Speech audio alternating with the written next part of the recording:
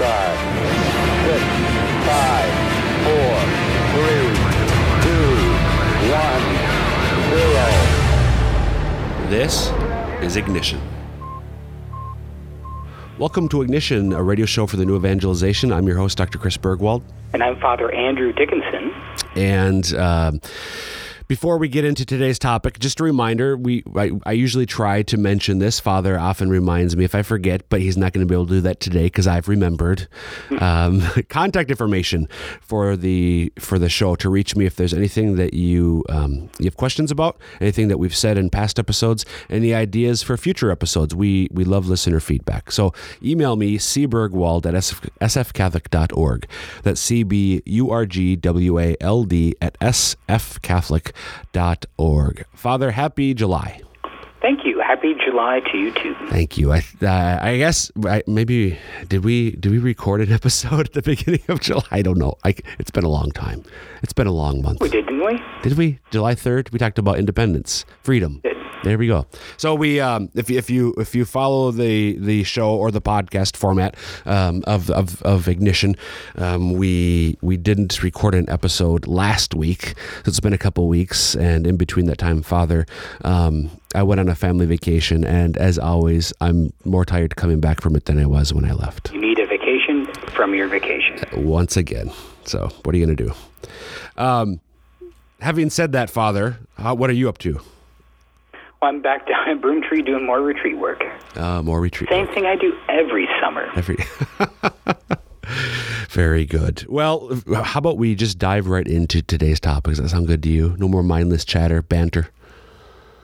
Yes, less banter, more work. Less banter, more work. So, since we met, just a couple of days, since we talked rather last, a couple of days after we talked, July 5th, we had the public release of the first encyclical of Pope Francis. The Latin title of the encyclical is Lumen Fidei, which is Latin for light of faith, the light of faith. So this is again his first encyclical. An encyclical letter. What is an encyclical letter, Father? Well, it's a letter to the bishops, the church, and the world. Usually on some topic that the Pope feels is an important topic, one need to be addressed by the Church or for the Church to be informed on in order to continue to engage and sanctify the world. So, as you said, an important topic. And this is one of the higher levels. An encyclical letter is one form of papal teaching. There are apostolic letters, apostolic exhortations, et cetera, et cetera, et cetera. This is one of the higher levels of doctrinal statements from the popes. For I think you and I, of course, having come of age, so to speak, during the pontificate of blessed, soon-to-be Saint John Paul II. He issued several encyclicals, but 20-ish, maybe over 20? More than several. Lots. But he had a long pontificate in which to do that. Benedict, shorter pontificate, of course. Benedict came out with 3 encyclicals. And now Francis, obviously we don't know how long his pontificate will be, praise God, many years, but this is his first. And this is oftentimes, Father, the first encyclical, people look to it as sort of, okay, where is he going to go with this?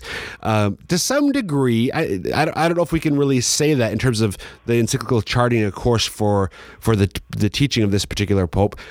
With the last two pontificates, I think there's some truth to that, but maybe not as much as in the past, because in both cases we've had an instance where the first encyclical of each pope, Benedict XVI and now Francis, was actually started by his predecessor, which is something that people have commented on numerous occasions with the pending and now the release of Lumen Fidei.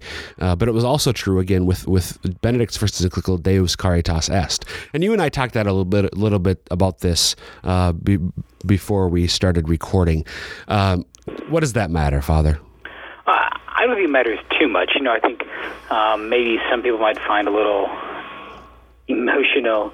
I find a little emotional satisfaction in it, just because I love Pope Benedict, and Pope Benedict is very important to me in my own discernment.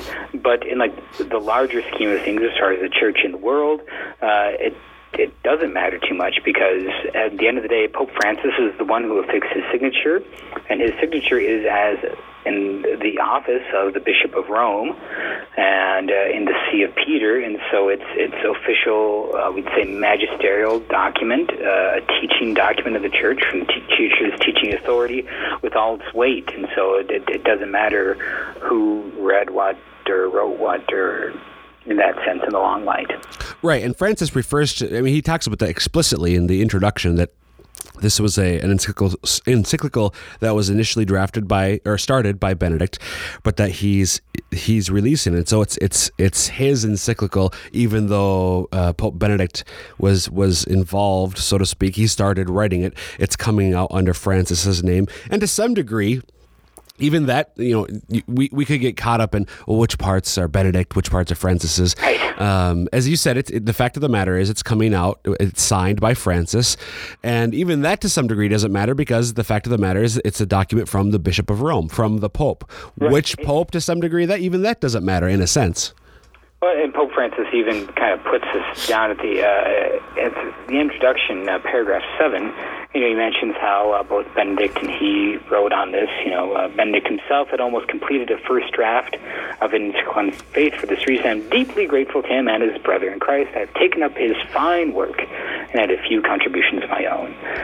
And then he says, the successor of Peter, yesterday, today, and tomorrow, is always called to strengthen his brothers and sisters in the priceless treasure of that faith which God has given as a light for humanity's path. And there's a reference there that interestingly, it's not even cited or referred to, but I think immediately of Luke chapter 22, where Jesus at the Last Supper tells Simon Peter, that he will betray Jesus, but when you have turned again, strengthen your brethren.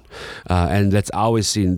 Peter and his successors, all of the bishops of Rome, have this particular responsibility. It's part of their unique mission within the church to strengthen the faith of all the brethren, of all the disciples of our Lord.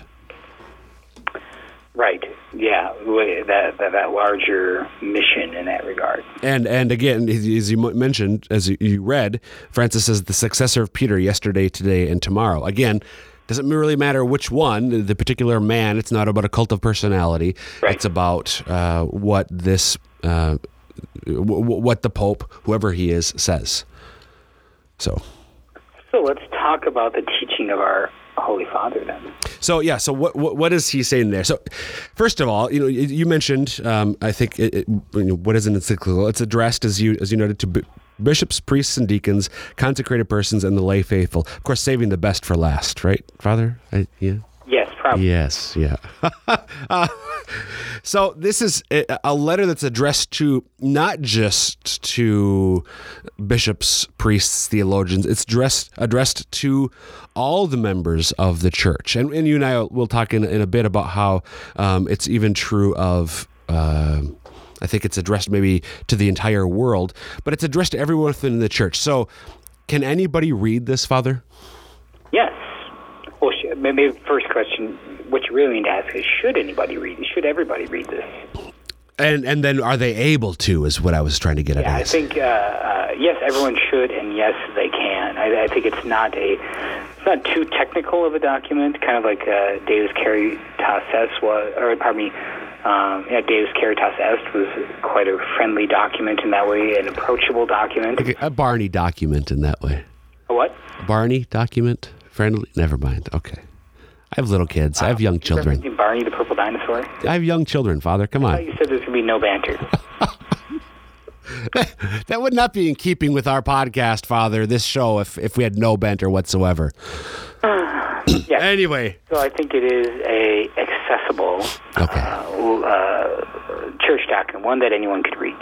So why should somebody read it? Okay, I can. Why should I? So just some context to the listener, or not context, but... Well, thankfully, he sets the context, the Pope sets the context right from the sounding gun, if you will, right from the beginning of the letter. So he talks about the very first paragraph, the light of faith. This is how the church's tradition speaks of the great gift brought by Jesus. So this illumination, this revelation is a light of faith, something by which to see. And Marx, in the second paragraph, in speaking of the light of faith, we can almost hear the objections of many our contemporaries. In modernity, that light might have been considered sufficient for societies of old, but was felt to be of no use for new times, for humanity come of age, proud of its rationality and anxious to explore the future in novel ways. And so we hear that, how faith is something private, faith is something personal, faith is something reserved for a few individuals, but not something that can actually help everyone. Right, and even more than that, especially I think with the new atheists, a fad which I think seems to be fading. But we, it's false, erroneous. It leads us backwards. So the next sentence that Francis writes after where you quoted, faith thus appeared to some as an illusory light, preventing mankind from boldly setting out in quest of knowledge. And it goes on to reference the German philosopher Friedrich Nietzsche, and this section is titled "An Illusory Light?" ? So addressing that question is the light of faith, does it lead us backwards into the medieval dark ages, Father? So what is an illusory light? False light? An illusion? Yes. Yes. Just good to identify what that is. So is faith an illusory light? That's so our context was you were showing what Francis says about why anybody should read this, right? Right, which is exactly right in this point of path, and because I think in a certain sense we feel we've been infected by that kind of modern spirit of faith being something personal or individual, faith being something of divisive, in kind of the new atheist words, faith being something damaging, and so we need to speak about it and to encourage and be encouraged ourselves to be able to proclaim the light that faith gives to all men and women of the world. Absolutely. So to show how faith is in fact a good thing, and of course this is not the first. This has been addressed before. I don't think I said it since we started recording, but we talked about it off the air. Somebody who's familiar with church teaching, who's read church teaching, there's in a sense there's not a lot new here. But that's not really the point. It's to present what the church teaches about faith, its importance, its value, its truth, to all of us within the church and even to the world. So even though, somebody who's read the catechism, 3 times cover to cover or something and read all the encyclicals from the prior popes, they're going to read this and, okay, well, there's nothing new here. Well, maybe not, but that's not really the point, is it? Right. Well, but sometimes there needs to be a new expression of it. And sometimes, you've heard it as well, but you've kind of grown cold to it, and maybe there's that need to be refreshing it, just as a husband and wife might refresh themselves in the goodness of their marriage and their marital intimacy, even though there might not be anything new there. Absolutely. That's a great analogy. And the other thing, so in another encyclical along these lines that I think of is from Blessed John Paul II, Faith and Reason, where he addresses in particular the relationship between faith and human reason, the ability of the human mind to know reality, etc. So we just had an encyclical about 15 years ago on faith. Why do we need another one? Because of the new circumstances. An encyclical letter is not just sort of out in a vacuum. It's addressing issues of our day, of our time, of our age, as we said earlier. And a new audience. Exactly. I mean, obviously, things are in many ways the same as they were 15, 20 years ago, but there's a lot different that has changed in that time. And I think even too, kind of that, people would say nothing's changed or things are the same. We kind of think of the spirit of the world of Koheleth, right? Right. Ecclesiastes, there's nothing new under the sun. But that's wrong. That's not the spirit of Christ. Not the spirit of authentic joy in this world and in this faith. And so we don't mind to learn again, to hear again, to be renewed in what we already know. So even if you are somebody well versed in church teaching, this is for that audience. This is a document well worth a read. For those who aren't as well versed, who haven't read the Catechism extensively or other encyclicals extensively, I would, again, I think this is reiterating what we're already saying, but there's great value in reading these texts for that audience as well, right? Right. Just sort of a great synthesis of what the church teaches about the nature of faith, how faith is a light that helps us to see reality as it truly is, and a great synthesis in the context, as we were just saying again, of the issues of our age, about the questions or even challenges that people have about the whole idea of faith to begin with. Right. So are there some specific things you want to maybe touch on in general going forward that might be helpful for people to understand, or just some highlights that might whet their appetite? Yeah, and for that purpose, I actually want to skip to the end. This is not like a novel, I'm not giving away any, the fun twist at the end of the movie or something. So there are no spoilers here. Are there? I don't think, right, Father? Not that I'm aware of. Okay, so the encyclical. By the way, if you printed this out on regular 8.5 by 11 paper, it'd come out to about, I think, 28 or 29 pages with the footnotes. So it's not like a 2-page thing, but it's not a huge book either. So lengthwise, it took me, I think, about an hour and a half, 2 hours to read. So if you gave yourself some time, maybe read over a week or so, a little bit at a time, you'd be able to make your way through it. It's right into chapters. You could read a couple chapters at a time. Exactly. And so there's the introduction, there are 4 chapters, and then there's a brief conclusion. And mentioned, we'll skip to the end. The 4th chapter is the one that struck me. The title of the 4th chapter, chapter 4, is God Prepares a City for Them. And that's a reference to the letter to the Hebrews, chapter 11, verse 16. So there are, within this chapter, let's see, 1, 2, 3 subheadings, 4 subheadings rather, I'm sorry. So just what they are, the first topic of this chapter 4 is faith and the common good, which we touched on a little bit in the last episode with the whole discussion of freedom and how that relates to the common good. The second subheading in chapter 4, faith in the family. Third, a light for life in society, a light for life in society. And then finally, consolation and strength amid suffering. So what chapter 4 does is look at, in a particular way to me, it looks at the relevance of faith for our life, particularly for our life together, our common life with others, whether it be in the family, whether it be within a society, a larger society, whether it be with those who are suffering, living with suffering ourselves, or our fraternity with those others who are suffering. And what I like, Father, about chapter 4 is this shows, and you can, again, it'd be much simpler and more profound for the listener for you just to read it yourself. I'm not going to go through and read the entire chapter or something, but just pointing out that this chapter to me shows the relevance of faith for our daily lives, and that, to me, that's one of the central points that needs to be emphasized today, Father. That our faith, as you were saying earlier, it's not just some private thing. Our faith is not just something for Sunday morning, or even for just if we have a daily prayer. It's not just for that time. Our faith is meant to pervade every aspect of our lives, every aspect of our existence, every aspect of our being, of who we are, of what we do.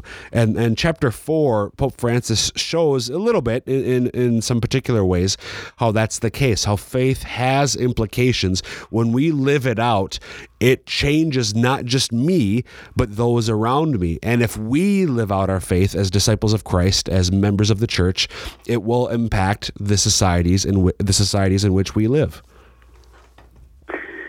Very much so, and it actually brings a freedom, both as far as in a personal sense and intellectual freedom as well. Right. So, again, that theme that we discussed last episode of how it sets us free. Jesus says in John's Gospel, the truth will set you free.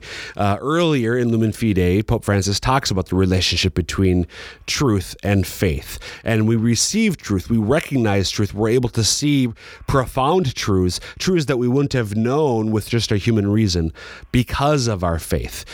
He uses an image that John Paul II used in his encyclical on faith, the the image of a dove soaring up on two wings, the wings of faith, the wings of reason as well. So faith and reason going together, working together, helps us to know truth, the truth that ultimately sets us free.